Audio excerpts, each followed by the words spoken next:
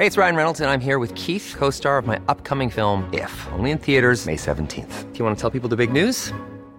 All right, I'll do it. Sign up now and you'll get unlimited for $15 a month and 6 months of Paramount Plus Essential Plan on us. MintMobile.com/switch. Upfront payment of $45 equivalent to $15 per month. Unlimited over 40 gigabytes per month. Face lower speeds. Videos at 480p. Active Mint customers by 531.24 get 6 months of Paramount Plus Essential Plan. Auto renews after 6 months. Offer ends May 31st, 2024. Separate Paramount Plus registration required. Terms and conditions apply if rated PG. Hey fam, before this new episode of Last Drinks, why not jump online and order yourself some sparkling tea from budsandbeads.com.au. Buds and Beads Sparkling Tea, where every bubble tells a story. And don't forget to use the code LASTDRINKS20. This will give you 20% off your order. You're welcome. It's time for another episode of Last Drinks, a podcast where we have conversations for the sober and the sober curious, hosted by me, Maz Compton, sober since 2015. Da-da! Happy New Year! It's 2024! What? Oh my goodness. I hope you are not nursing your hangover, but if you are, that's okay, because if it's New Year's Day and you've got a hangover and you're listening to Last Drinks, it may be because 2024 is the year that you are going to reframe your relationship with alcohol. And I'm really glad that you're here listening to this, because this is going to help, team. So I have released this episode on the 1st of January 2024 because it is 9 years to the day since I had my last drink. And if you go back to this very date a year ago, you can hear my last drinks story. So I recorded that when I was 8 years to the day sober today, 9 years to the day sober, team.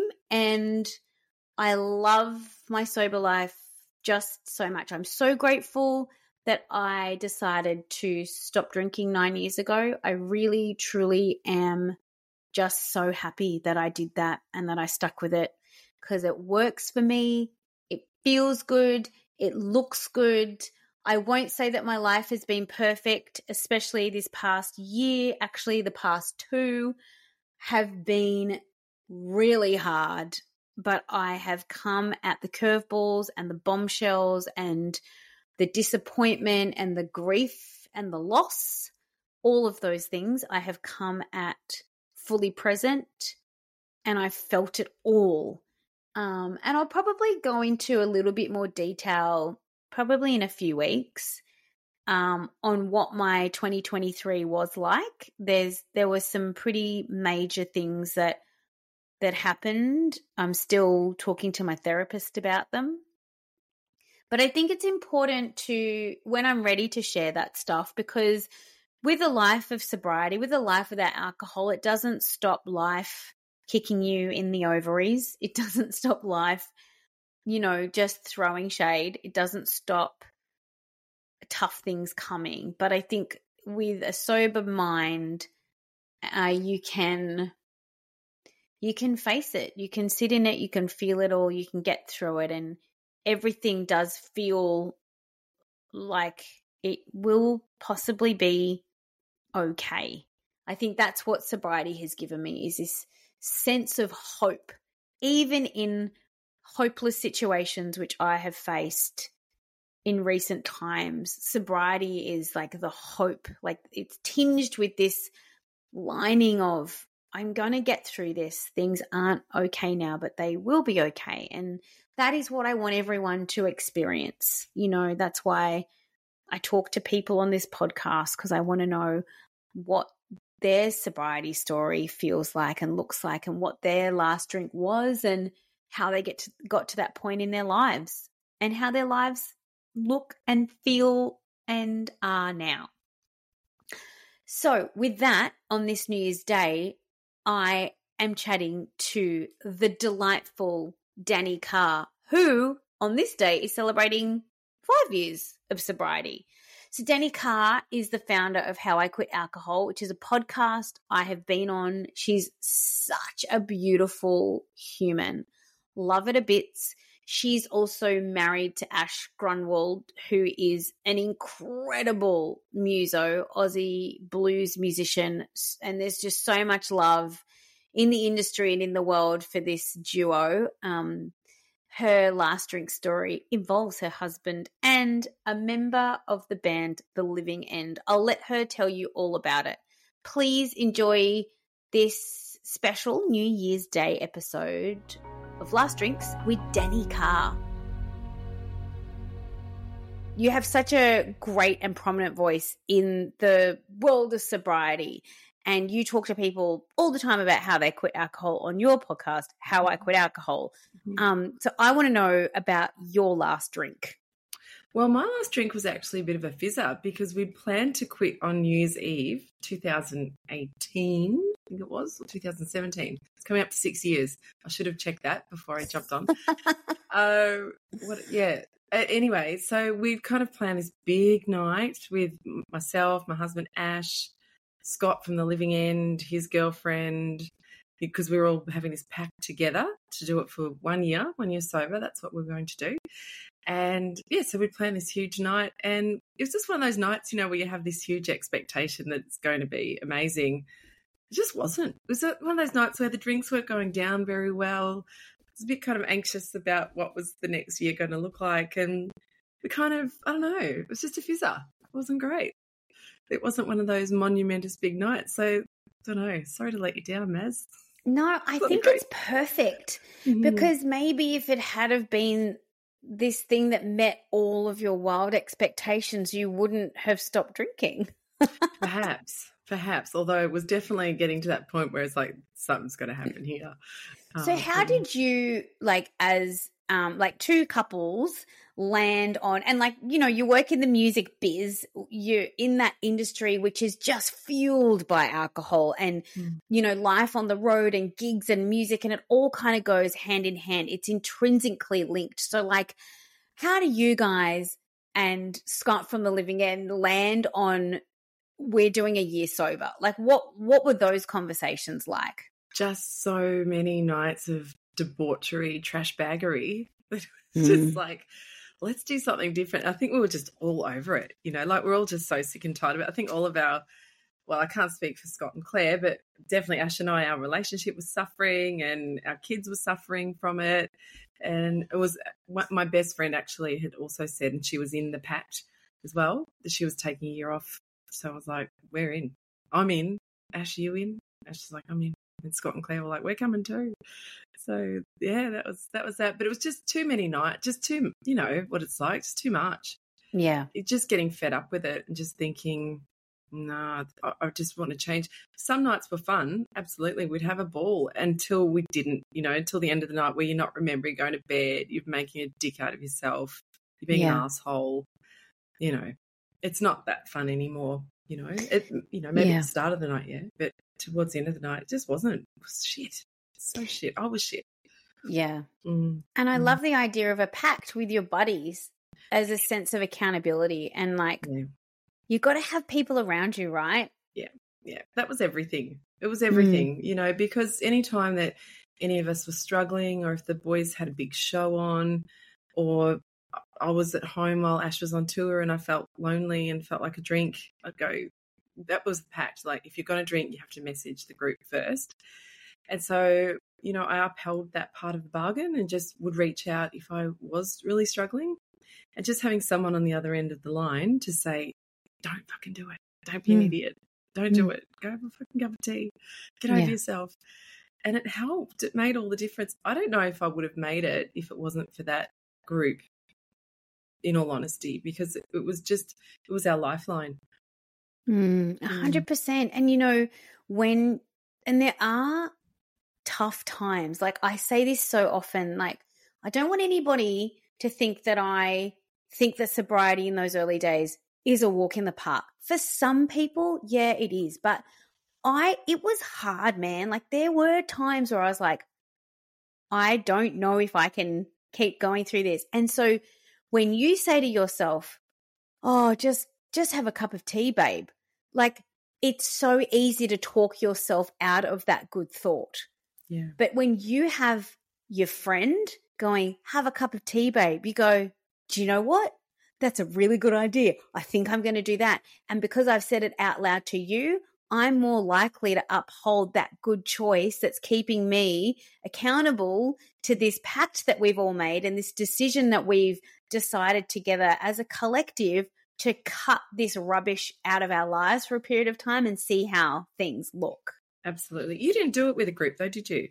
Did you do it No, on I your own? didn't. I really trailblazer over here and love, I don't want to say I'm not great in teams. I'm a good team player, but I do run my own race. And so, and it was, I think 9 years ago, people were just like, you're insane. You're weird. Yeah. There was no one to make a pact with, babe. Just all like, you're bonkers. You're off your tree.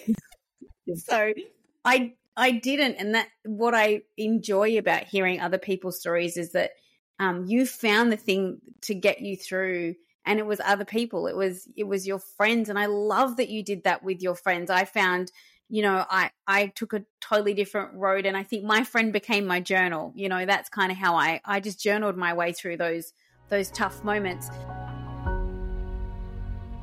We'll get back to the conversation in just a sec. This podcast is proudly brought to you by Buds and Beads Sparkling Tea, the perfect blend of refreshment and sophistication. Elevate your moments with exquisite tea infused with natural botanicals. Sip, sparkle, and savor the flavor for true indulgence. Buds and Beads Sparkling Tea, where every bubble tells a story. Cheers to a sip above the rest. And now, back to the conversation. So that year, that first year that you didn't drink alcohol and you've got a group of friends that you're doing it with, what are the things that you noticed shifted or changed that you kind of weren't expecting? Well, the biggest thing for me was even a few months into it, we're still waking up going, what the fuck have you done? The first kind of, and then going, nothing. It's fine. I did nothing. I'm okay. I remember going to bed. And just still having that panic. Then as that started to subside, just starting to get more and more comfortable in my own skin. That was the biggest thing that took me by surprise. And that's probably the thing that kept me going. And also the thing that when I got to the end of the year, when I had every intention of drinking again, I even had in my mind exactly what drinks I was going to have. When I really thought about it, I thought, I can't go back. I cannot go back to that hating on myself, that horrible feeling, because it was bad, Maz. It was bad, the way I felt about myself. And I thought, no, I don't want that again. I was so sick of it. Yeah. So it was, and I never said I'm never drinking again. I just said to Ash and the others, I'm not going back. I'm just not going back yet. I'm going to keep going for a bit longer. And they all said, yeah, us too.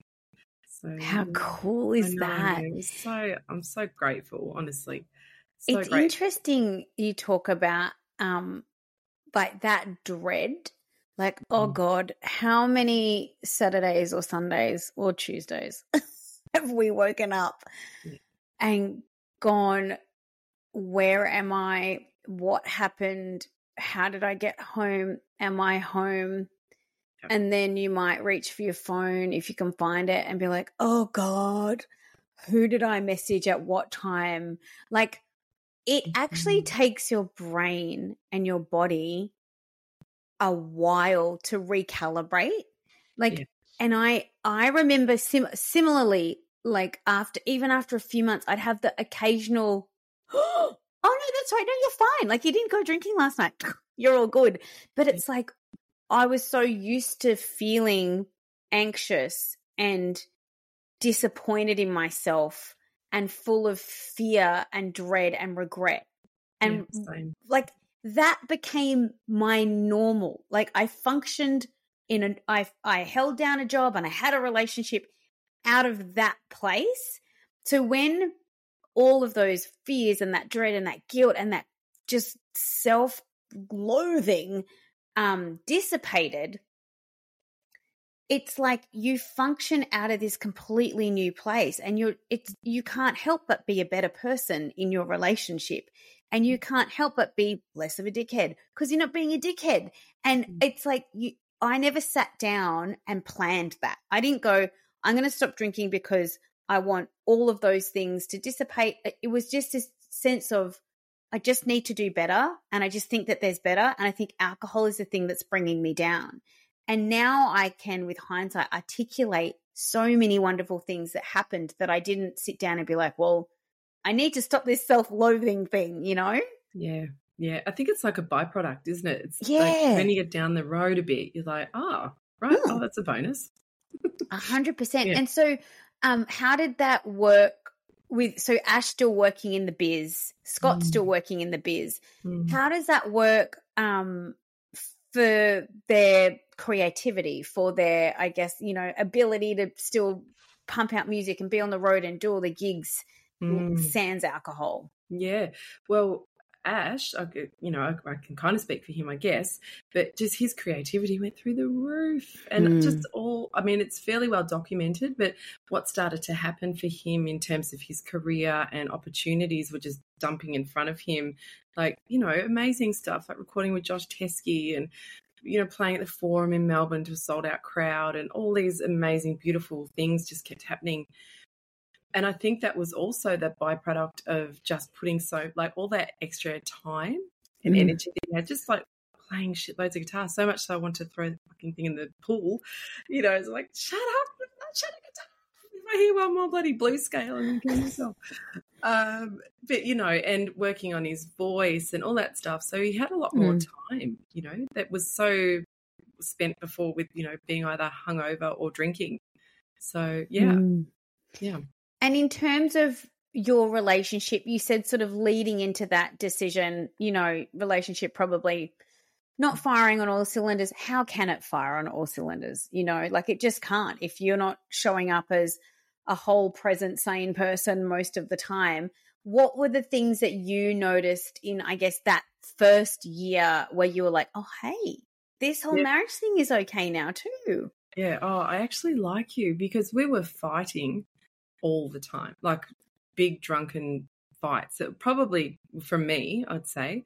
But then also, some questionable behaviour as well that was affecting the relationship, and it wasn't cool. And then that kind of blaming, or you were drunker than I, or, he would be on the road and pretending not to be drunk. And I'm like, you're drunk. And all the time while I was drunk, and it was just shit. Like the relationship had got, and we get along so well, Ash and I, it got really yuck towards the end. It just affected our relationship so much, to the point where I was on realestate.com and just thinking, fuck this. But I did think I owe it to my relationship and my kids to take a year off booze, have the clarity to decide if I want out of this or not. So that's the honest truth. Like, it had got pretty bad. But what happened in that year, I guess because we were both working towards something, and we'd taken the alcohol out, so we weren't feeling shitty all the time, and we weren't having these big fights all the time. And we're starting to realise, oh, I actually like you. That's right. Although our relationship started, we were drunk the first time we hooked up, and continued like that, for ages, for years, 20-something years we've been together. So, so what happened, I don't know, the relationship, because we're working on ourselves spiritually and physically and all those things, just started to see each other through a new lens, and kind of probably actually get to know each other proper, Isn't that wild? Yeah, it's wild. Wild. That's so wild to me that you can coexist in a space with somebody for so long and not actually know who they truly are, because they're masking it because we're drinking, because we're all in pain. Yeah. Yeah. I reckon all that, and just that kind of, when you're drinking all the time, like, and if they're away, he's away on tour, and then he gets home, then we get drunk together and we have a fight, and blah blah blah.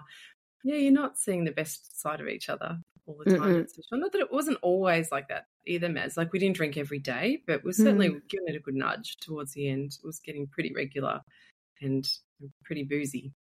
And I feel like I feel like it escalates in the sense that over time with drinking, you kind of need more booze to get to the buzz that you were chasing. Yeah. And so the intensity intensifies, the frequency becomes more frequent. And so it's not that you drink every day, but when you do, you get to these new, more outrageous levels in a way. And then the crash is like bites you in the butt so hard. Yeah, especially when you're like, let's get a bottle of scotch or let's get some whiskey. And I thought I was so fucking cool, like drinking Japanese whiskey or scotch at the end of the night. So cool. I just thought it was so cool. I just was such a dick. Honestly, oh God, I cringe now. Cringe. Yeah.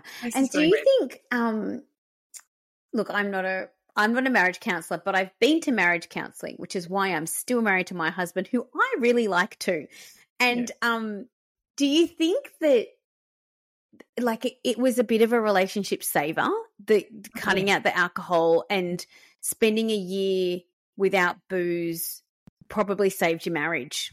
100%, 100%, and 200%. It was everything. Honestly, I don't think we'd be together if we had continued drinking. And now it's just, it's not perfect. No relationship is perfect by any stretch, but it's like night and day difference. You know, just being able to do things together, like, I don't know, go and meditate together or go on a yoga retreat together and do those beautiful things together and have a gratitude practice together. Tell each other we're grateful for each other. It's amazing. I mean, yeah, it sounds a bit, but really, okay, so I was just about to say this. You're about to go, no. Oh. No, but to mirror what you're saying and to encourage you, so Glenn and we do ice baths. So we bought an ice bath. It's like this inflatable thing. It's in our laundry. We put ice bricks in it. Cold immersion therapy. I've talked about it that much on the podcast. So it's 3 minutes in the ice bath. So it's like a 15-minute turnaround of like getting swimming, making sure our kids either in bed or in front of, watching Paw Patrol. And we go into the laundry and then he will go in for 3 minutes and I go in for 3 minutes. And it's like, it's this weird thing. And I'm like, are we nuts? But then I'm like, yes, we are. And I'm so good with this because we're nuts together. And we obsess over this one thing together. And it's like this, it's almost like it's not a full date night, but it's like a good 15 minutes where we just get to hang out, do this weird thing that we're fully both obsessed with and into, and we'll tell everybody about, and it's good for us. And so whether that's a meditation practice or a walk or whatever, I'm like, we're doing this thing fully present, fully like with each other. And that is like, it's intimate and it's so beautiful. And the connection that we like, that deeper connection in our marriage. I know I sound insane, but I'm happy to sound insane. That deeper connection we have because we've got this one cool thing that we bang on about together and we love doing is so magical. I love it. I love it. So I hear you and I fully get that it sounds weird, but I'm like, no, I'm so into that for marriage. I'm so into that for couples. Yeah, well, doing wellness together is awesome. Ash and I ice bath together as well. We've got an infrared sauna here. And so we do that as well. And it's awesome. It's like they become your partner in crime, your partner in wellness. But it's sort of like, I don't know if you've found this, but with other sober people that you've met along the way or people that don't drink, you kind of have more in common and you have a deeper connection with those people. So it makes sense that when you're doing that together in your relationship, you're going deeper because you're kind of staying open and inquisitive to new things. You have new experiences where before it was the same. It was like home from tour, get drunk, watch the same YouTube clips, listen to the same music, same. You know, and now it's different. You know, we do different things. With the drinking as well, even though that is, arguably that is something that you can do together with your partner, like it's a way to connect, absolutely. But what that does to your brain and like how it, it messes with your memory and it ends up disconnecting you, right? So this is what I've always found. So I call alcohol it's like the ultimate liar, because you think like you drink because a lot of people say like, oh, I drink because it helps me to connect socially, like it helps me be social, but it actually ends up distancing you and causing so many rifts and dramas and problems in relationship that it ends up isolating you. So it does the opposite thing that you think that it does. And I feel like you really have to put it away for a significant amount of time to actually have that penny drop realization of like, oh, this thing actually doesn't help. It hinders, even though it's disguised as help. Yeah, 100%. And having a good amount of time off, you get that time to see the byproducts of it. You get to see it for what it is. I had tried though shitloads of times before this time to stop, and I was just never really successful. Maybe because I didn't have the group. I don't know what it was. I don't know what it was about this time that was like, yes, I've got it now. I don't know. But yes, having a good amount of time, because before I'd have a month off and then I'd have a thing called Much As You Like Day, where, you know, you just have as much as you like of everything, and disgusting. Gross. But you were saying that even after that year, Danny, you were thinking about like what you were going to drink after the 12 months. And so do you kind of know at what point you went, actually, I might keep going on this thing? Like, do you know sort of roughly timing wise, or if there was a moment where you were like, actually, I think I want to stick with this thing? Yeah, it was 2 weeks before, like literally 2 weeks before, and fully, like I said, fully intending, and then just reflecting on it. And then I read an article. I love Elton John. I'm like obsessed with Elton John. And I was reading some of his old articles about his recovery, and it was just really interesting to me. And I read about how he wrote a goodbye letter to alcohol and drugs. And I thought, I might do that too and just see how that feels. It was so, I don't know, like it was like writing a breakup letter. Yeah. And in that, and it was sort of talked about, it wasn't very long. It was only 3 pages long, maybe, in a small journal. And it was like I saw the relationship for what it was, that it was a really toxic thing. And I realized how far I'd come because I'd written that letter. And then that was kind of the thing where the hammer hit, and I was just like, no, too scared. Don't want to go. I was scared too, Maz. Like I was scared because I knew my patterns. I knew that I just couldn't moderate. I could not moderate. I tried. Did I try?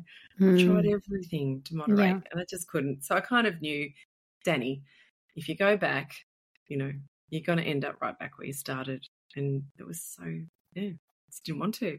The letter is so powerful. I talk about that in my book, and I think it's a great tool for anyone just to talk about alcohol as if it was a person, like give it a name, and then tell me about your relationship with this person. And I think once you say it like that or write it down like that and read it back like that, it's really hard to stay in relationship with a thing, a substance, or a person that you know is so damaging and devaluing. And it's not until it's like you almost have to remind yourself of the damage and of all of the insecurities that this thing brings up in you, and the hangovers and the, like, is there any good? At the end of that letter, you probably were like, there's zero value add. So then how can you go back to that? Like you snooker yourself, but in a good way. 100%. It was just like you just see it for what it is. And truly, like if you were in a relationship with someone that treated you like that or made you feel that way about yourself, you'd run a fucking mile. Or if you were still in that relationship, your friends and family would be saying, you've got to get out of this relationship. This person's killing you. Like this person's really destroying your self-worth. 100%. Confidence. So, and we do it to ourselves. This is the wild part, is like people will say, oh, but I was out with Jerry and Jerry always makes me drink shots. And it's like, well, actually, you're the person doing the shot. You know, like we love to blame other people for, you know, and I'm sure industry can be blamed to a certain extent, you know, but at the end of the day, like your choices, you decide what's going down your throat and in your body. And we do it to ourselves. Like we put ourselves in these vulnerable situations, and then we end up feeling like utter crap, and then we do it again. And it's like, how is this happening, you know? But it is when you can put it away and put it down for a significant amount of time. I always say a season is a good place to start. Like a season, you know, is 3 months. It's a great, some people are like, oh my God, 3 months. But I'm like, yeah, but think about in 3 months' time, then think about all the things you would have learned about your relationship with alcohol by not being in that relationship. And then you can assess. And if you can moderate, cool, go for it. I know I can't, you know you can't, a lot of people can't. And I think it's okay to admit that and go, 0 is good for me because 0 is easy for me. Well, it just takes the decision out of your hands too. Before, when it was like, I'll just drink 1 an hour, or I'll drink on Friday or on Tuesdays when I'm wearing my purple undies. You know, it just, as soon as you say it's just off. It's off the table. It's off the table. It just makes it so much easier. That's one thing Ash says this a lot too. Just decide it's easy and just decide you're just not doing it no matter what. Like, no matter what, I'm not putting a drink to my lips. And that's it. Make it easy. Don't suffer it. Yeah, that's it. Because there's nothing worse than suffering through. And for I'm sure you would have felt this when you did your months off. Like the 1 month off, you just white knuckle it and you hate it because you're like, this sucks. Because I don't even really want to do this right now. But when you flick that switch and it becomes this freedom because you're like, hey, that's not an option. There's so much freedom and power in that choice, as opposed to the just sitting there miserable going, I can't drink for a whole month. Yeah. I even felt like that a bit sometimes in that year, just like, oh, fuck, I can't drink for a whole year. Like I had to work really hard on my mindset. But once after the year, it's kind of like the year in some ways it was great, but it was always like it's coming to an end. It's coming to an end. But once I finally said, actually, I'm not going back, it got even easier then. Yes. You know, it's like the end wasn't in like this thing that I was, you know, aiming for at the end anymore. It was like, okay, there's no end date. Not that, but I wouldn't suggest that first up for people because I think I'll never drink again is way too much. I never would have ever. It's so overwhelming. And especially if you have like self-sabotaging personality type over here. High functioning self-sabotage.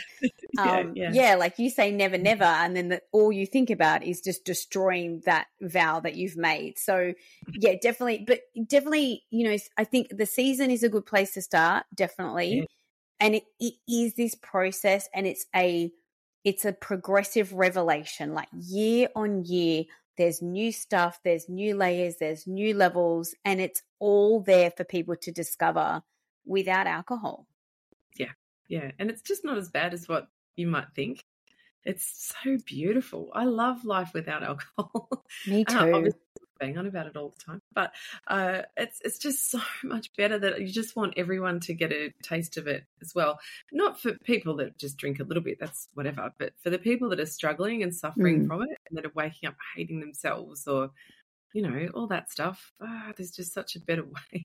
There really is. Doing it. Yeah. There really is. Yeah. Well, it looks good on you, my friend. Thank you. You too. Likewise. Thanks. Thanks for chatting to me. I loved hearing your story. Yeah, thank you. Thank you so much for having me. I feel super honoured to come on and speak with you. So that's great. Thank you so much. I think you're great. And I'll have to get your hubby on next too. He would love that. That'll be so great. Mm-hmm. Cool, babe. Well, take care. Thank you. Thanks, Maz. See ya. Thanks for listening. Make sure you click follow so you don't miss an episode. New episodes are published every Monday. You can follow us on TikTok at Last Drinks or catch up with me on Instagram at Maz Compton. Stay curious.